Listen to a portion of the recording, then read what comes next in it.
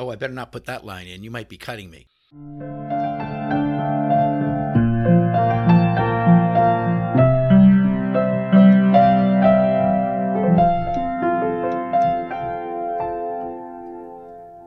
Hey everyone, and welcome back to Countries in Common. We are so excited to bring you yet another episode, and so far we haven't gone viral and we haven't gotten famous, but alas, there's always more time for that.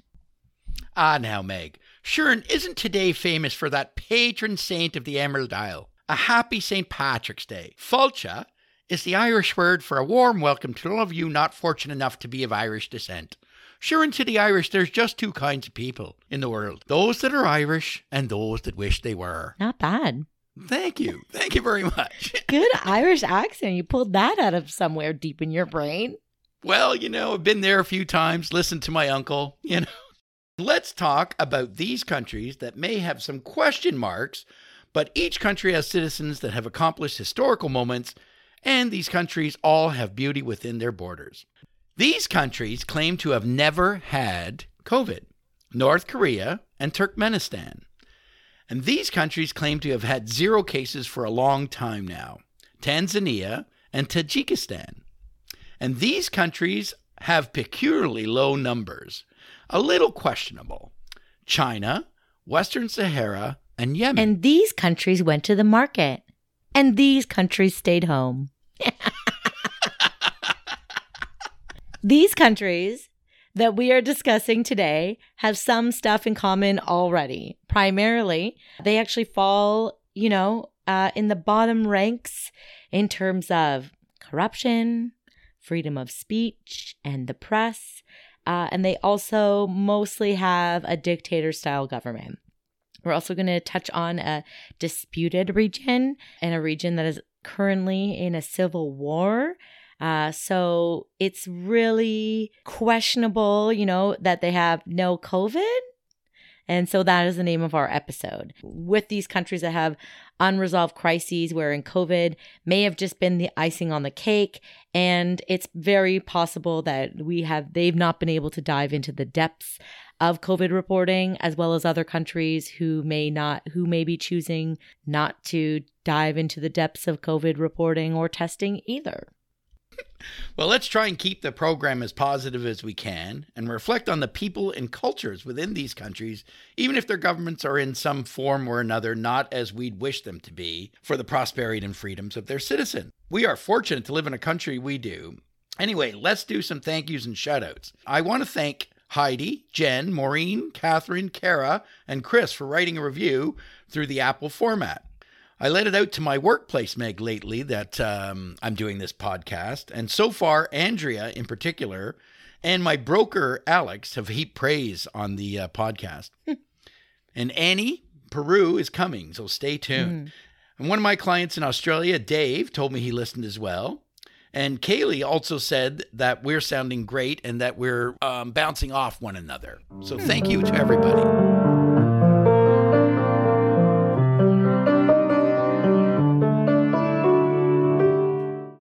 North Korea is the first country that we're going to talk about today, and they claim to have never had a single case of COVID-19. They swear that they have tested thousands and they have no confirmed cases. They have gone as far as to refuse food shipments from China, and their trade with China has dropped 73% last year. They have also used other questionable tactics to prevent COVID from entering their borders, in addition to blocking food shipments from China, such as blocking fishing and salt production in the ocean, in case the ocean spreads COVID. Their cities have had full lockdowns. They have also attempted to hack into 6 different companies that were working on various vaccines.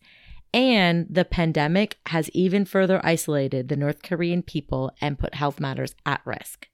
North Korea has the highest rate of tuberculosis outside of sub-Saharan Africa, and the country has actually been refusing new shipments of medical aid from China or India in fears of COVID. Meg, positive.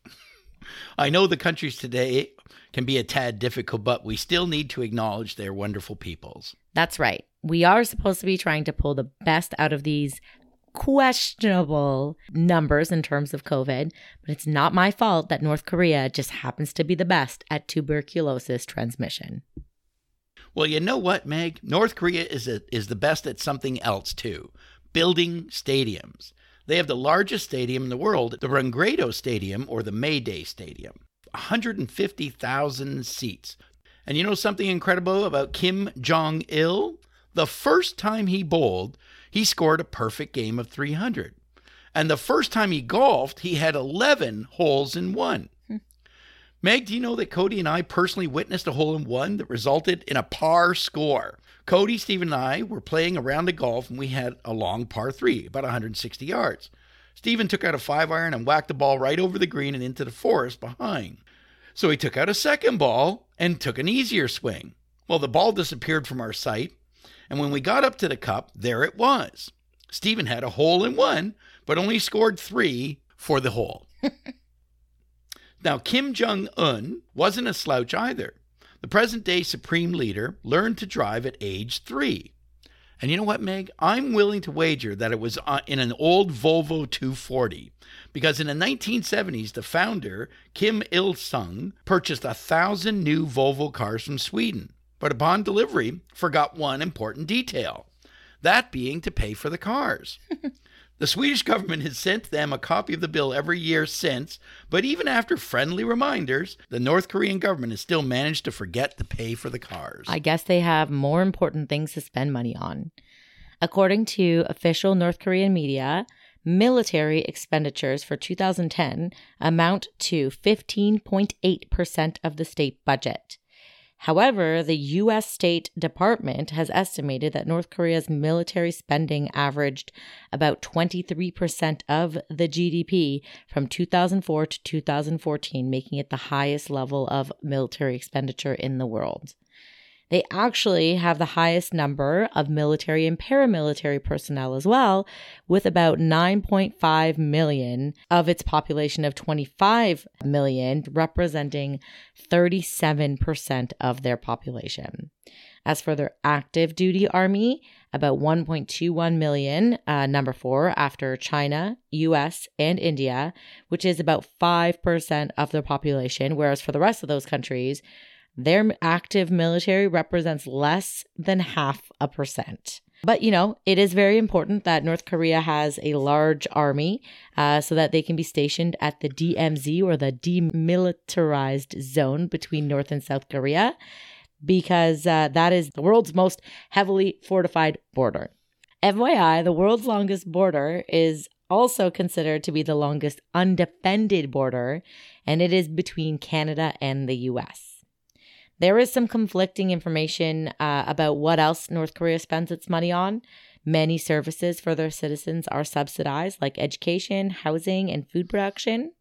In terms of healthcare, there are actually some conflicting reports between Amnesty International and the WHO, where the Amnesty report claimed that North Korea had an inadequate healthcare system, but on the contrary, the director of the WHO claimed that North Korea's healthcare system was considered the envy of the developing world and had no lack of doctors and nurses. Indeed, the country claims to have the highest number of doctors per capita amongst low-income countries, with 3.7 physicians for every 1,000 people. Also, according to the World Health Organization, expenditure on health per capita is one of the lowest in the world, although preventative medicine is emphasized in North Korea through physical exercise and sports, as well as nationwide monthly checkups and routine spraying of all public places against disease. So last thing about their healthcare system, every individual in the country has a lifetime health card which contains a full medical record. There are other things that every individual in North Korea has, such as each citizen in North Korea is given a radio that cannot be turned off. Only the volume can be adjusted. I feel like people often consider you and I to be like radios that they cannot turn off. And, you know, unluckily for them, they can't even turn down the volume on you and I. Family, Meg, what can you do with them? Where was I? Oh, yeah. There are only 3 TV networks in North Korea, and 2 are only available on the weekends. All songs played have to be selected by the government. Maybe Kim himself does the Gangnam Style, but Psy is likely not played over the top 10 on their radios. There's an interesting story to tell in terms of other media in North Korea. The abduction of Shin Sang-ok and Choi Eun-hee. Shin Sang-ok was a famous South Korean film director married to actress Choi Eun-hee. Together, they established Shin Film and made many films throughout the 1960s that garnered recognition for South Korea at various film festivals. In 1978, Choi was abducted in Hong Kong and taken to North Korea by Kim Jong-il. Do you think he actually kidnapped him himself? No, he had some guys go out and kidnap them. The abduction of Shin followed 6 months later. After 3 years in prison, Shin was united with Choi, and the two were instructed by Kim Jong-il to make films for him in order to gain global recognition for North Korea's film industry. After finishing the film Pulgasari, a Godzilla-like movie, the two were in talks with Kim about making another film when they took a trip to Vienna in 1986. Kim had requested Choi and Shin travel to the Austrian city to find someone who would finance a biographical film about Genghis Khan. On March 12, 1986, the couple checked into the Intercontinental Vienna to meet journalist Akira Inoki under the pretense of an interview and convinced their North Korean bodyguards to leave the room. After telling a hotel employee to let the United States Embassy know they were both seeking asylum, Choi and Shin got into a taxi with Inoki at 12:30 post-meridian and sped away. After being chased by their North Korean bodyguards in traffic congestion, the pair got out of the taxi and sprinted into the embassy. Wow. Outside of North Korean-produced films by these two, there's virtually no access to other media. The availability of foreign literature is limited as well, with examples being North Korean editions of Indian, German, Chinese, and Russian fairy tales, some tales from Shakespeare, some works of Bertolt Brecht and Erich Kästner. I don't know who those people are, Dad. Do you? No, sorry. Cool. And, of course, for all of our Potterheads out there, the Harry Potter series is available in North Korea. Films are being smuggled in, and one of the most common that get smuggled in is The Interview. Do you know that one, Dad? I've seen that one, yeah. That one's hilarious. But I understand that occasionally planes fly in from China and literally airdrop DVDs out of the plane. And yeah, between The Interview and a couple other films, that's usually the ones that they mass produce and drop into North Korea. And I also read that sometimes in universities, of which there are over 300 in North Korea, they actually use the movie Titanic to show their students what Western culture is truly like. You know, the tragic film that takes place over 100 years ago on a boat. A vessel, Meg. We want to keep that nautical audience. Right. Hold on. A lot of that movie takes place on a lifeboat, Dad. Yes. Okay. I guess from a 1912 perspective, it may seem like we operate in a class-structured society. Yet, North Korea has 51 social categories ranking people. You need to be at the top of the social rankings to have the privilege to live in Pyongyang. Speaking of ship-based accidents, not the smoothest segue, I'll admit, but in 1968, an American surveillance ship, the USS Pueblo, was engaged in surveillance off the north coast of North Korea. The U.S. deemed the ship to be about 16 nautical miles from the North Korean coast, which is well outside the 12 nautical miles of sovereignty. North Korea opened fire on the ship, and the ship took fire while destroying documents. The ship surrendered to North Korea after a number of the crew were wounded. The 83 soldiers were captured and eventually were forced to sign confessions. However, the crew used an unusual salute with their middle finger that the North Koreans didn't understand at first, having been told it was an Hawaiian symbol for good luck. On December 23, 1968, 82 soldiers were released, but the North Koreans kept the ship. I don't know if the U.S. government sends North Korea a bill every year for the ship, but they can probably get together with the Swedes in their attempt for payments of past due bills. Okay, Dad, let's stop talking about all the things that they've stolen from other countries and get back to the positive here. Did you know that 80% of North Korea is composed of mountains and uplands that are separated by deep and narrow valleys. Indeed, all of the Korean peninsula's mountains that are over 2,000 meters are located in North Korea, the highest of which is Paektu Mountain, which is a volcanic mountain with an elevation of over 2,700 meters. It is said to be stunningly beautiful. Anyway, so 70% of the country is covered in forest, mostly on steep slopes of those mountains. And North Korea actually had a 2019 Forest Landscape Integrity Index with a mean score of 8.02 out of 10, ranking it number 28 out of 172 countries. Excellent. Just so you know, though, Canada has a Forest Integrity Index of 8.99 out of 10 and is number 11 in the world. Good. Yeah. North Korea is also said to have bred a North Korean ostrich, which you can find on an ostrich farm just outside of the Pyongyang International Airport. These ostriches are sometimes required, however, to wear sweaters due to the cold weather in North Korea. And I also imagine them to be wearing fuzzy leg warmers because, you know, they must be long leg warmers. Yeah, for sure. Basically leggings. And I also find it a little bit strange when I looked up some more information about this ostrich farm. They also offer the additional option of having some barbecue ostrich meat. Yes. So go like hang out with the ostriches and then eat their friend. Seems a little strange. Like, I don't think North Korea sees a ton of tourists, though, so I don't know if that ostrich farm is getting visited so frequently. And the newest feature at this farm is that they have set up a special enclosure and platform so that you can feed, pat, and even ride ostrich either in a towed buggy or by sitting on its back. It is said that Kim Jong-il imported the gawky birds from Africa at a cost of about $10,000 each. And I can't help but wonder if they were bought directly from our next country, which also has an ostrich farm as one of their main tourist attractions. However, it should be noticed that the ostrich farm in Dakhla, Western Sahara, does not allow you to ride them, and that at least these ostriches are in a more natural climate for their health. The Sahrawi Arab Democratic Republic, SADR, also known as the Saharan Arab Democratic Republic, or Western Sahara, is a self-declared state that claims authority over the disputed territory of Western Sahara, which is concurrently claimed and occupied by Morocco. The Saharan Arab Democratic Republic was initially a Spanish colony from 1884 to 1976. And after the withdrawal of the Spanish, the nomadic inhabitants declared independence of the republic and claimed ownership of the land.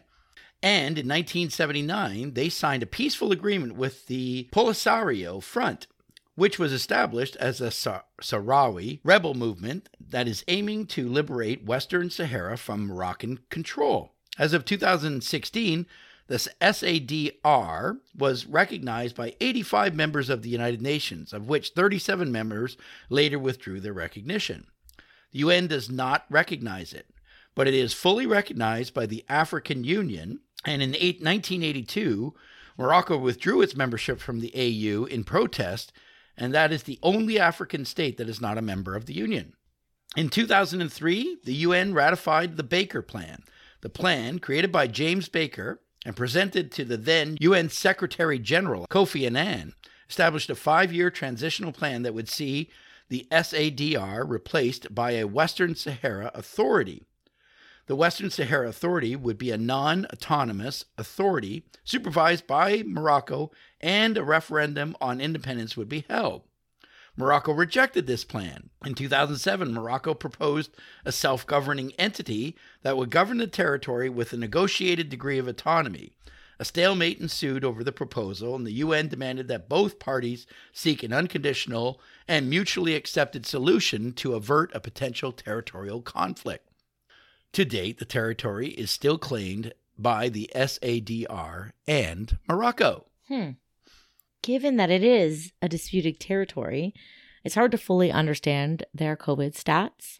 On the site that I refer to, it says that within Western Sahara's population of 604,000, They've only had 10 confirmed positive cases of COVID, but alas, I guess it depends on the political affiliations of the doctor who conducted your test as to which entity your results will be affiliated with. Western Sahara is almost entirely covered by the Sahara Desert, which is the world's largest hot desert. Yep, that's right. The Saharan Desert is not actually the world's largest desert, just the world's largest hot desert. There are indeed cold deserts, like the Antarctic and Arctic deserts, which are the largest in the world at over 5 million square miles each, while the Sahara is only 3.5 million square miles. During the summer months, temperatures in the Sahara average between a sizzling 38 to 46 degrees Celsius. The natural hazards in the Sahara are hot and dry with a dust-laden sirocco wind, which causes a widespread harmattan haze, which restricts visibility severely. A sirocco, by the way, is a warm, humid wind occurring over the northern Mediterranean Sea and southern Europe, where it blows from the south or southeast and brings uncomfortably humid air. The sirocco is produced on the east sides of low-pressure centers that travel eastward over the southern Mediterranean. It originates over North Africa as a dry wind and picks up moisture as it crosses the Mediterranean. You know what, Meg? To me, the Sirocco was a Volkswagen that was sold in North America between 1975 and 1981. It was really sleek. The Gremlin in 1977 was about $4,000 and the Sirocco was about $6,000. I bought the Gremlin. I think Ford naming their 1940s car the Zephyr was a mistake. The Zephyr is a slight breeze, whereas the Sirocco is a powerful gale. Oh yeah, back to the podcast. Sorry, Meg. Meg, did you know that you can go golfing in Western Sahara? I wonder if King Jong-il would sink 11 holes in one if the entire course was a sandpit. Mm-hmm. Well, tourism numbers are climbing in Western Sahara, and between the kite surfing on the coast to the desert golfing and the ostrich farms, I'm sure they're bound to just keep rising once this pandemic is over. Tourism growth is very important for the area as fishing is the base for almost 2/3 of Western Sahara's workforce, and most other things like water, gas, and food are heavily subsidized by the Moroccan government. What's interesting are all the resources that Western Sahara has access to. Not only has oil been identified off its shores, but Western Sahara has 70% of the world's reserves in phosphates. The Boukra mine in Western Sahara is the second largest producer of phosphate or phosphorus in the world.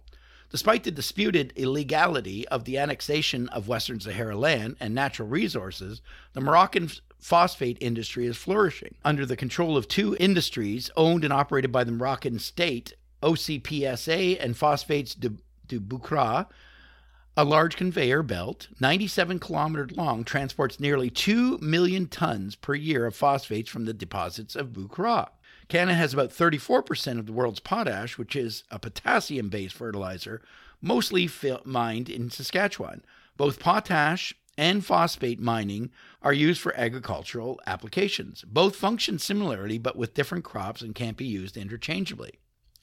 You know, we have discussed the prevalence of phosphate in Nauru, Kiribati, and now in Western Sahara, but somehow we haven't touched on the number one producer of phosphate. I guess this might be because not only is our next country the top producer of phosphate, but also the top producer of, oh my God, look at this list, Meg. Cotton, wool, paper, hydroelectricity, aluminum, coal, cement, iron, mercury, motor vehicles, ships, and steel. Number one in terms of rice, lettuce, onions, cabbage, eggplant, potatoes, spinach, carrots, pumpkin, pears, grapes, apples, tomatoes, watermelon, tea, beer, and pork. Seriously, even if an object isn't directly made in China, it's likely that it's got Chinese parts. And considering that China has the largest population and the largest number of land borders, 14 by the way, it seems questionable that in the country where COVID-19 originated, they've only actually reported 90,000 cases, and only 10,000 of those have been reported since March 1st, 2020. Also, only 4 deaths have been reported since last April. But hey, if China's doing that well, North Korea's claim could theoretically hold more weight, right? Am I being positive enough? Stupendous job, Meg. Stupendous. You know, there are several important inventions or discoveries made by the ancient Chinese that have made important contributions to the world. Paper was invented in ancient China, and later on, toilet paper. Although when it was first used, it was only for the emperor. So I guess they were safe from people hoarding it at the grocery stores. The 4 inventions most attributed to China are paper, gunpowder, printing, and the compass. Historically, at least 20 inventions can be claimed as being of Chinese origin, some of which are the umbrella, the abacus, which is a counting mechanism, fireworks, porcelain, paper making, silk, noodles, the toothbrush, and the seismograph. Recent uncovered archaeological evidence seems to indicate we have the Chinese to thank for alcohol too.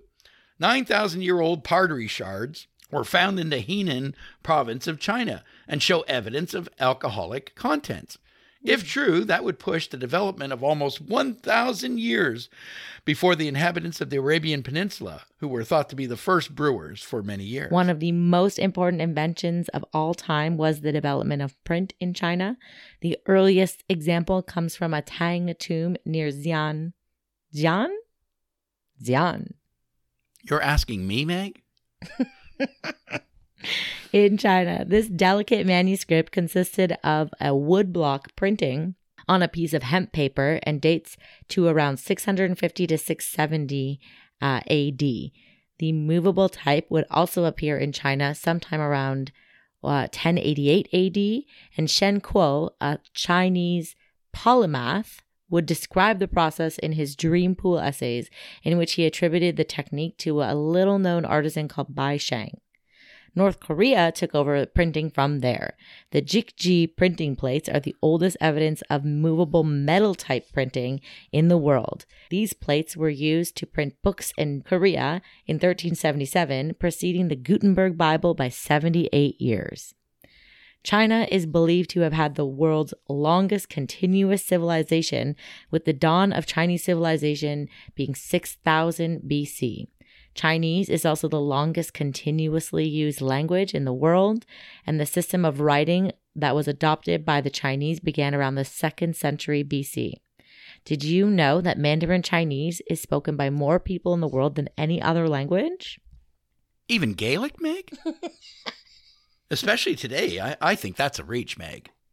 Well, Meg, 1 in every 5 of the world's population is Chinese, with an estimated 1.4 billion. So I can see how that's possible. Some other facts about the Chinese people. According to Chinese traditions, everyone's birthday falls on the day of the Chinese New Year. When babies are born, they are traditionally a year old at the time of their birth. Also, more than 35 million people still live in caves. Wow. That's almost the entire population of Canada. I know. One person who became a hero in China, although he was not Chinese, is Henry Norman Bethune. Every Canadian and every Chinese person should know who Norman Bethune was. I do not know who he is. And I also asked all of my gang of merry cousins, and they have no idea who he is. But go on. You know, Meg, we had a cottage in your childhood up in the town of Gravenhurst. And we drove by Norman Bethune's house probably 150 times. He was born in Gravenhurst. Was this before or after the Orange Bridge? This was in town, Meg. This was this was after the Orange Bridge. All right. Norman Bethune was a surgeon, inventor, and political activist. He was born on March the 3rd in 1890 in, as I said, Gravenhurst. And he died in November of 1939 in China. Bethune's fame in Canada has resulted from his status as a hero in the People's Republic of China and the impact on Sino-Canadian relations. Following a stint in the Royal Navy, initial training in Toronto, and I believe he went to the University of Toronto, and postgraduate training in Britain in 1926, he contracted pulmonary tuberculosis. After this personal crisis, he devoted himself to other tuberculosis victims and to thoracic surgery. Between 1929 and 1936, he invented or redesigned 12 medical and surgical instruments and wrote 14 articles describing his innovations in thoracic techniques. He became increasingly disillusioned with surgical treatment and concerned with the socioeconomic aspects of disease. He challenged his profession and proposed radical reforms of medical care and health services in Canada. After a visit to the Soviet Union in 1935, Bethune joined the Communist Party. This commitment took him to the Spanish Civil War in 1936, where he organized a mobile blood transfusion service, the first of its kind, to operate on a 1,000-kilometer front. He returned to Canada in 1937 to raise money for the anti-fascist cause in Spain, and soon turned his attention to the war being waged by communist forces against the Japanese invaders in China. Bethune left Canada for the first time in 1938 to join the 8th Route Army in the Shaanxi-Hubei border region. There, he was a tireless and inventive surgeon, teacher, and propagandist, and he adopted the cause and the people as his own. His accidental death from septicemia, or sepsis, evoked Mao Zedong's essay in memory of Norman Bethune. One of 3 prescribed articles during the Cultural Revolution, the essay made Bethune's name almost synonymous with Canada in China. And I'm just going to take a couple of excerpts from Mao Zedong's essay about Norman Bethune. Comrade Bethune's spirit, his utter devotion to others without any thought of self, was shown in his great sense of responsibility in his work and his great warm-heartedness towards all comrades and people. Every communist must learn from him. No one who returned from the front failed to express admiration for Bethune whenever his name was mentioned, and none remained unmoved by his spirit. No soldier or civilian was unmoved who had been treated by Dr. Bethune or had seen how he worked. Well, Dr. Bethune went from the second largest country in terms of area to the largest country in terms of population. But China does come in number 4 in relation to area. And surprisingly, they only actually have one time zone. So in some areas to the west of the country, 3,000 kilometers from Beijing, the sun comes up after 9 a.m. China has the largest military, by the way, in terms of numbers of people. Take that, North Korea. And their military is apparently also training 10,000 pigeons as part of a reserve pigeon army to serve as a backup communication system. One other thing I want to talk about concerning communication systems and the ways that China has influenced the rest of the world is in terms of the historical Silk Road. The Silk Road was named as such due to the lucrative trade in silk and consisted of a network of trade routes connecting the east to the west that was used between about 100 BCE to the 1450s. By the way, China, as you mentioned, Dad, is also number 1 in silk production, and it was a very early Chinese invention from over 6,000 years ago. Silk cocoons have been found cut in half that date between 4,000 and 3,000 BC.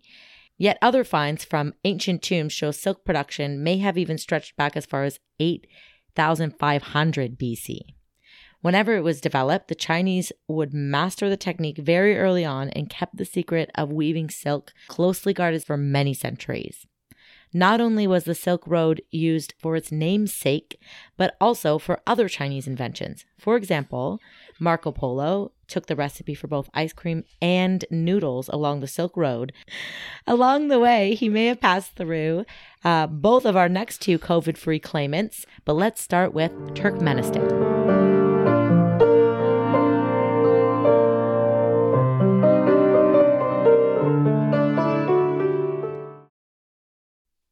Actually, Turkmenistan had one of the most important major cities along the Silk Road, Merv, which is located near today's city of Mary. Human settlements existed in Merv beginning at 3000 BCE through the 18th century AD. At its peak, it became one of the largest cities in the world with a population of 500,000 in the 13th century. Well, Turkmenistan has a population of about 6 million today, and apparently it hasn't suffered any sort of peak in terms of COVID cases because it reports 0, ever. Indeed, not only is COVID information unavailable both inside and outside the country, but no public health information has been made available to the Turkmen. And I really want to say Turk women here, but I know it's just the Turkmen people, but I really want to say the Turkmen and Turk women. Anyway, no public health information has been made available to the people in the country of Turkmenistan since the collapse of the USSR and the establishment of the country in 1991. There's a lot of evidence to suggest that they have been touched by the pandemic, though, including a Turkish ambassador, Turkish as in from Turkey, try to keep up, Dan. Trying to. Who was treated for pneumonia and given antibiotics, which would not have helped had a COVID test been administered. The WHO did go for a visit in July and could only say that they didn't see enough evidence of a serious outbreak. They did, however, report concern over an increase of acute respiratory illness or pneumonia of unknown cause. Citizens in Turkmenistan are encouraged to wear face masks due to reported increase of dust in the air, and the flu shots were mandatory in 2020. The last COVID clue we have from Turkmenistan comes from the UK's ambassador, whose name is Hugh Philpott. And he tweeted that he was sick with, and I quote, a virus that is trending in the popular world. And he also tweeted that he was recovering from COVID. By the way, anyone listening to this should really look into this guy's YouTube channel. Like I said, his name is Hugh Philpott, and you can find his channel through that name.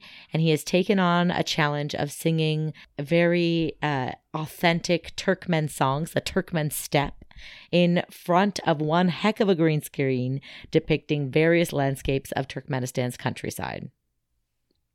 Well, speaking of strange men representing countries, I think it's about time we got into the man behind the COVID-free claims, the president of Turkmenistan, whose name is Gurbanguly Berdimuhamedov. Listen, I think if we're going to talk about him for a while, we're going to need a nickname. I'm thinking about Gurberdi. What do you think? Yeah, that works for me, Meg. Gurberdi is much easier than the name he has. So, Gurberdi, actually, we should call him Dr. Gurberdi, as he used to be a dentist. He came on TV on December 25th to suggest that licorice is a cure for COVID. What do you want to bet that Twizzlers was over the moon about that endorsement? Dr. Gurberdi also banned the use of the word coronavirus last March, but also closed the bazaars, and movement between regions has been very limited since. Yeah, I think I read somewhere that that you had to have a negative COVID test in order to use the railway once it reopened, but there are no tests available. So you can't have a negative COVID result if you can't get a COVID test. So I guess you just can't. Turkmenistan hasn't had any international flights since last March, and this is also a country who claims to be free of HIV, but also has a proven history of hiding several outbreaks in the past 20 years, including one of the plague. Ugh. What's interesting about Dr. Gurberdi is that he is the second leader of the country, and apparently the dictator before him was much worse and had a very similar theme of a cult of personality like that of North Korean leaders.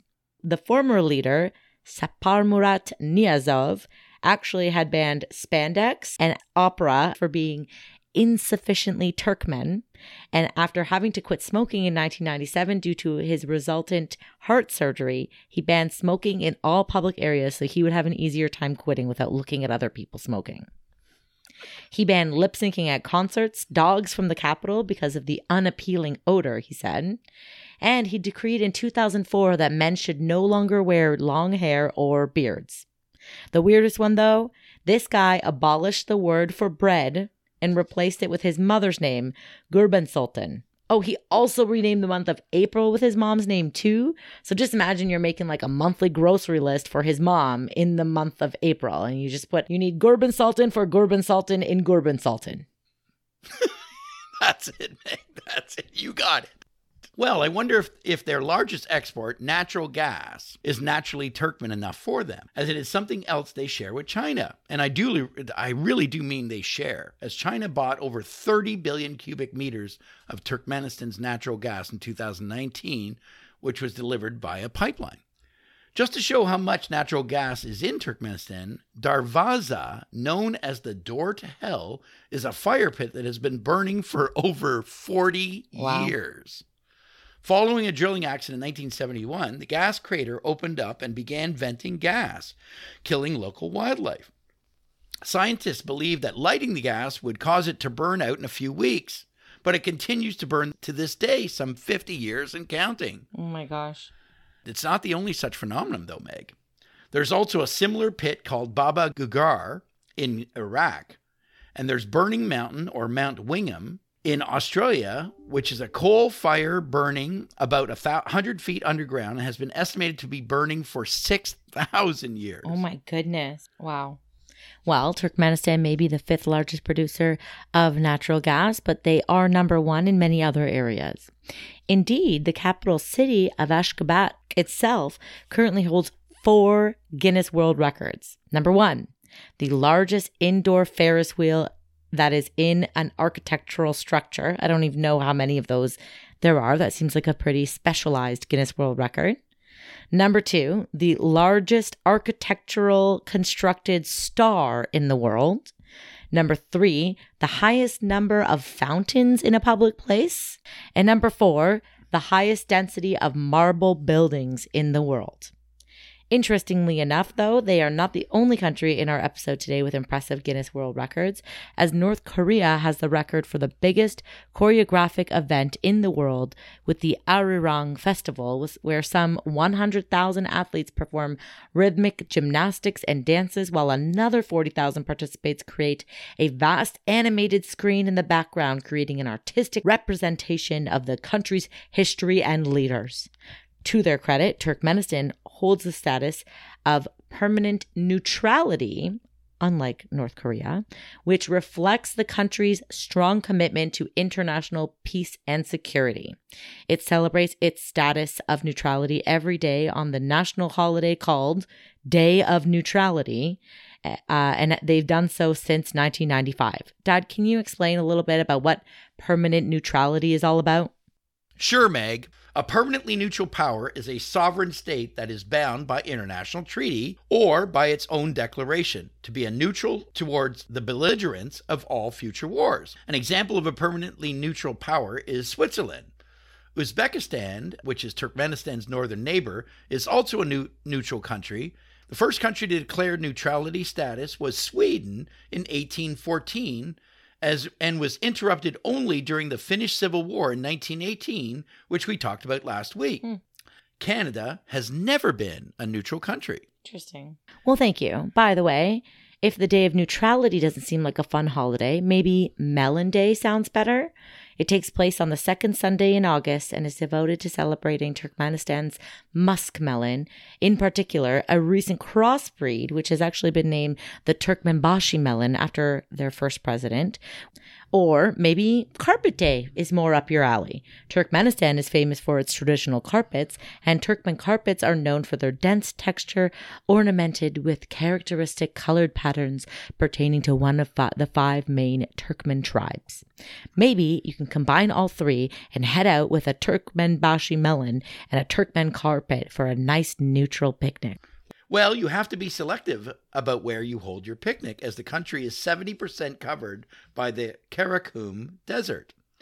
You won't be able to reserve any ocean view spot either, as Turkmenistan is landlocked. But maybe you can catch a nice breeze on the Caspian Sea. Well, speaking of landlocked countries in Central Asia, let's head back towards China a little bit on that old Silk Road and talk about a country that seems to have gotten rid of COVID as if it were an island, Tajikistan. Tajikistan's COVID story is a bit different than those we have already discussed. They certainly have admitted that COVID hit their country of 9.5 million in population by reporting over 13,000 cases between the end of April, or should I say the end of Gurban Sultan in Turkmenistan, and the beginning of January 2021, but then bam, over. No more cases. No second wave.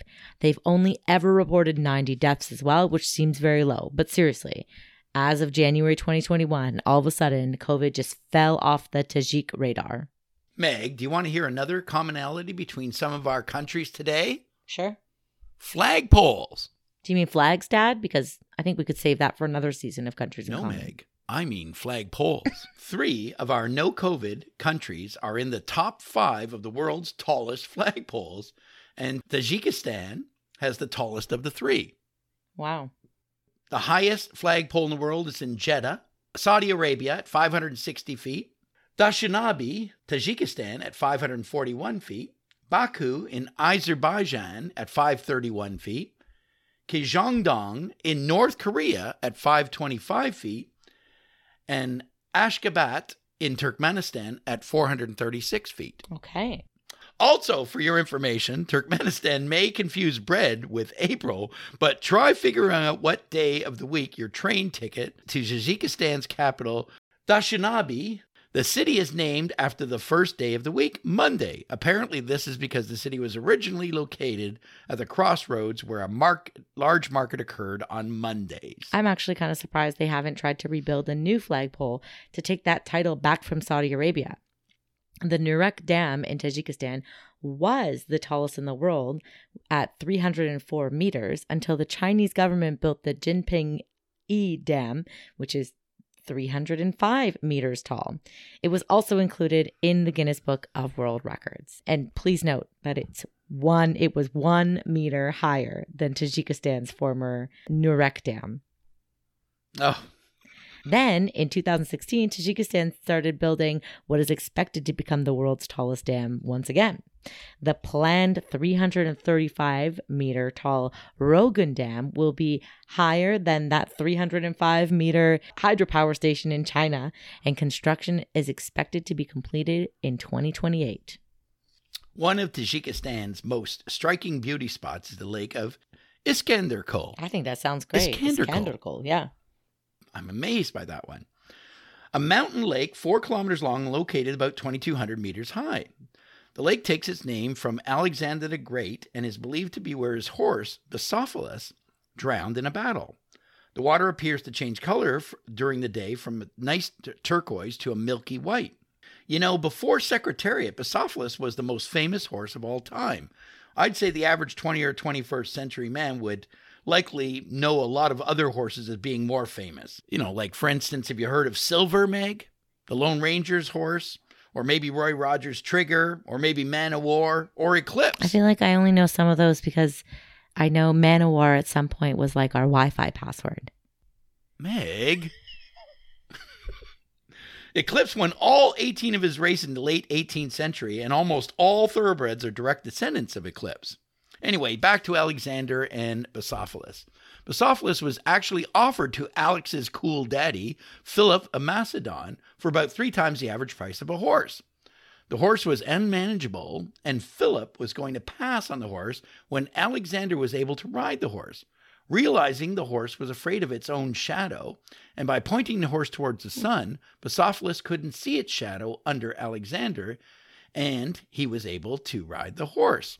One other thing while we're on the subject of horses, Meg. The winter sport of buzkashi is also played in Tajikistan. Played on horseback, the game originated in Persia and is similar to polo. The aim is to scoop up a dead carcass, usually a goat, and land it in the goal. It kind of puts a dent in the image that my mind was starting to conjure about horses and lakes and mountains and all the other striking beauty before you added in scooping up a carcass.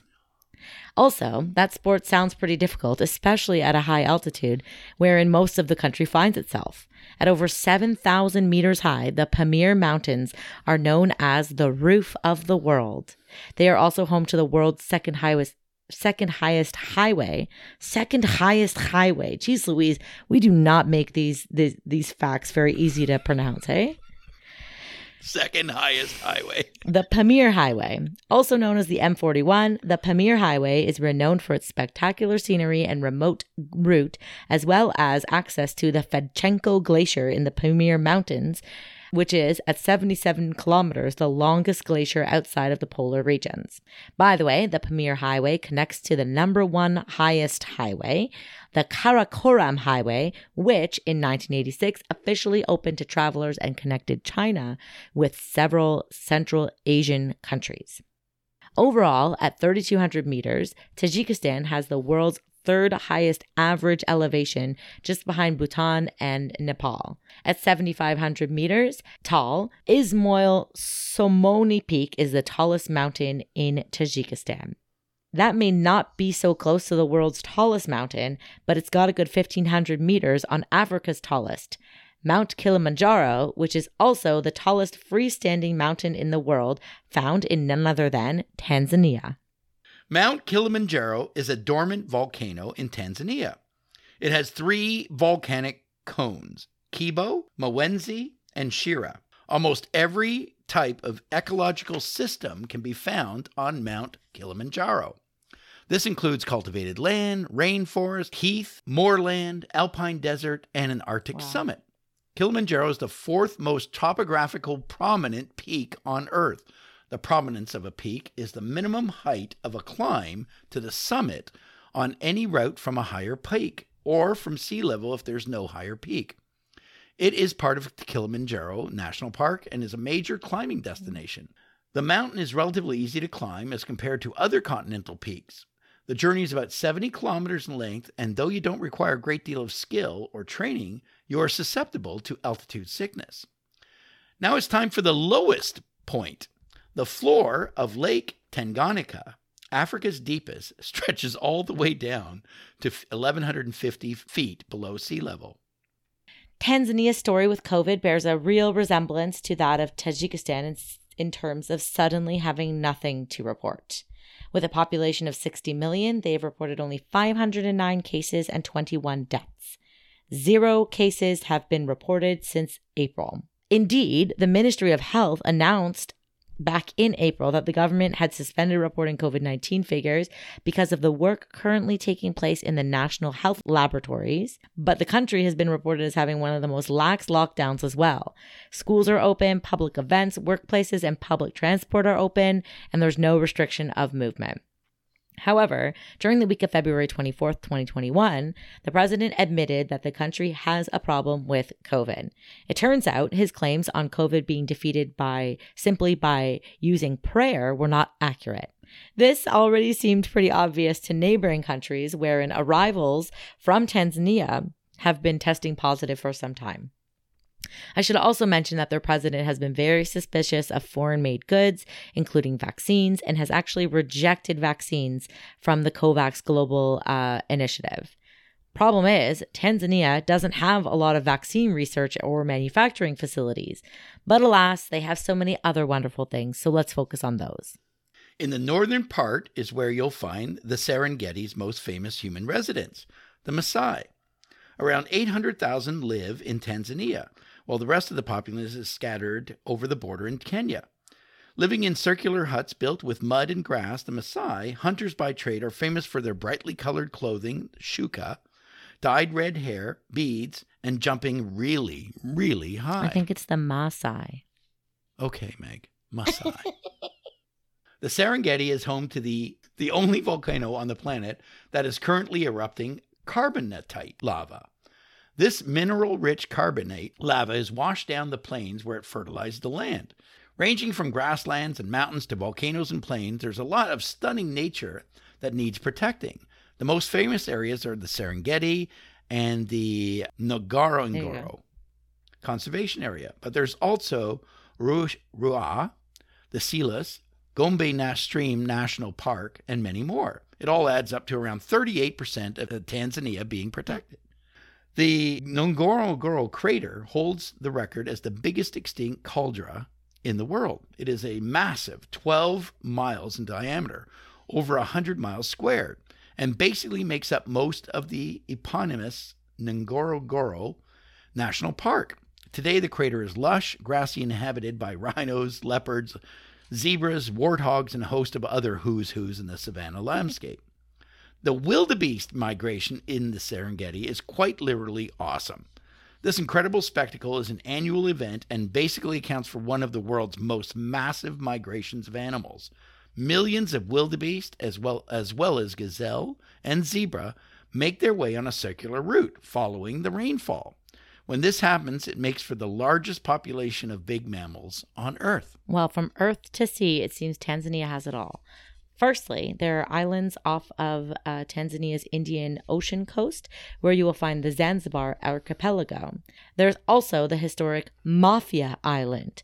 But away from the sea, Tanzania boasts some pretty cool islands as well, namely Ukerewe. This is the largest lake-based island not only in Lake Victoria, but also in the whole of Africa. The world's oldest known human skull was found in nearby Olduvai Gorge, too. Fun fact about Tanzania, it may be the only country with a compound name. The Tan comes from Tanganyika, which means something like sail in the wilderness in Swahili. And the Zan comes from Zanzibar, from the Arabic meaning black coast. So there you go. A little known fact about Tanzania is that it was invaded and conquered in the late 19th century. It made up part of German East Africa. Zanzibar wasn't part of the equation, though, since it was overseen by an Arab dynasty of rulers from Oman. It ceased to be a British colony in 1961, and then not long afterward, 1963, Zanzibar stopped being a protectorate of the British too. The two countries merged, naturally. Freddie Mercury from the rock band Queen was born in Zanzibar, Tanzania. He was born Farooq Bulsara in Zanzibar to Parsi Indian parents. Fleeing the Zanzibar Revolution in 1964, teenage Freddie and his parents found themselves in Middlesex. And the rest, you know, is history. Baobabs are a beautiful and fascinating tree that can be seen in Tanzania's Tarangire National Park. Some species of the baobab can live 1,000 years or longer, although the oldest one, found in South Africa, is believed to be an astounding 6,000 years old.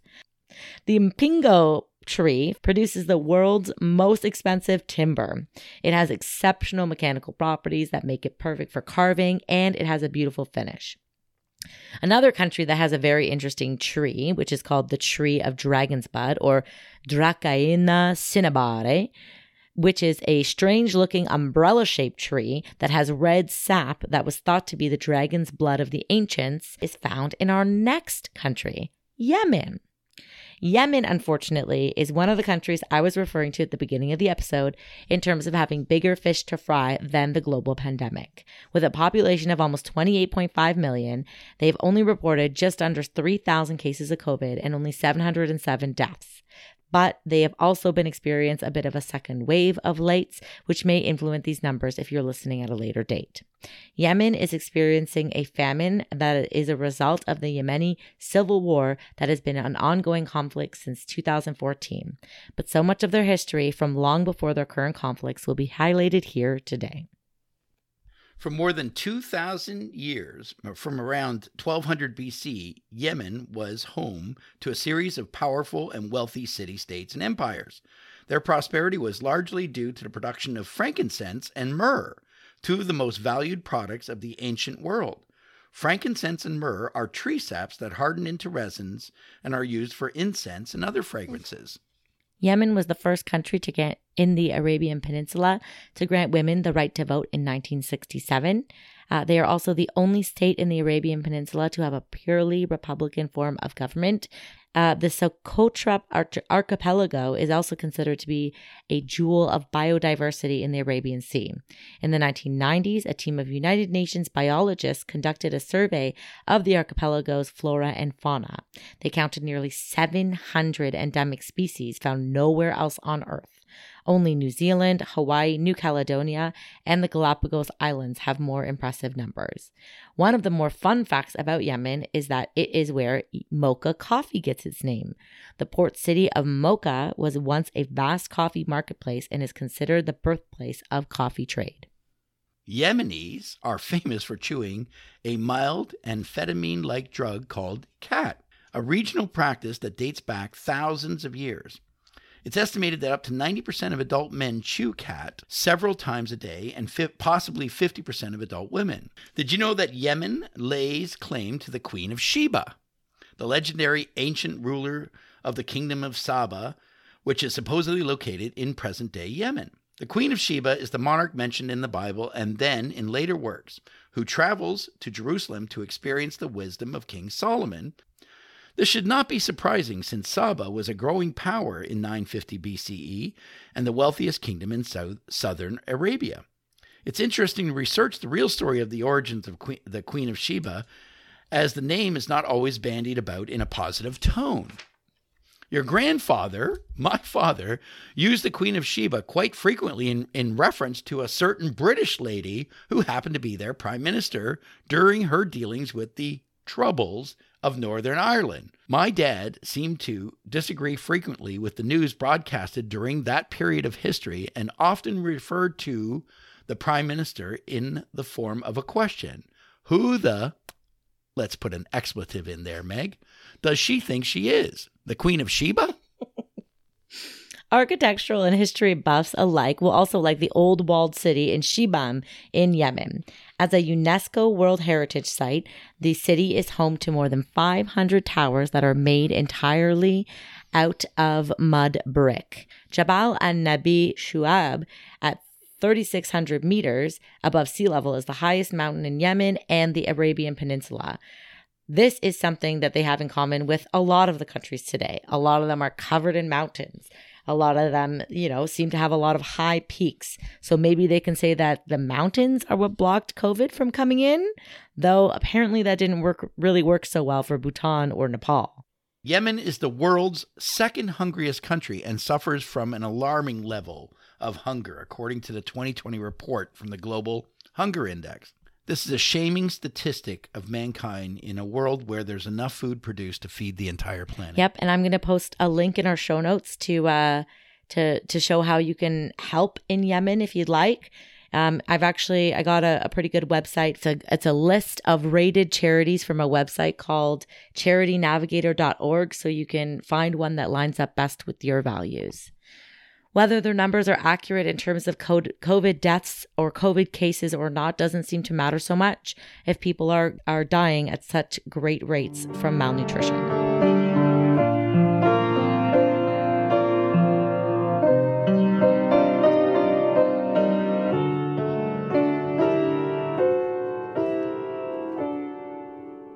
Thank you, Meg. That was it's great to have those things posted on the show notes.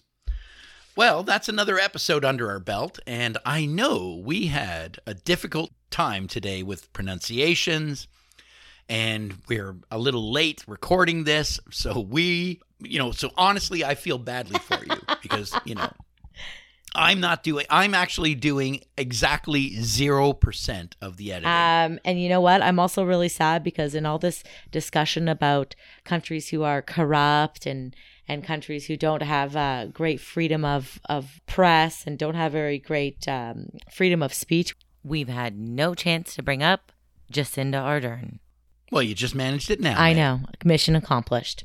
So thanks, everybody, for tuning in. As always, you guys are very welcome to rate, review, and subscribe to us on Apple Podcasts or follow us on Spotify. Dad loves reading the reviews on Apple Podcasts, so continue giving us that feedback because we really appreciate it, and it helps motivate us to get this done a little earlier and make sure that we've got all of our T's crossed and our I's dotted, so that we don't have to record on a Tuesday night when we try to post on Wednesdays. So thanks so much. Dad, you want to tell them about our next episode of Countries in Common? Yeah, our next episode is a strange episode because we're actually talking about countries that are within 5 degrees of the 60th meridian. And for some reason along this line, countries have very low COVID numbers. It's a phenomenon. So thanks for tuning in, and we'll catch you next week on Countries in Common.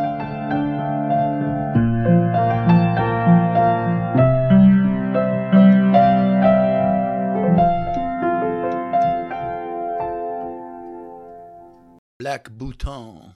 Stop.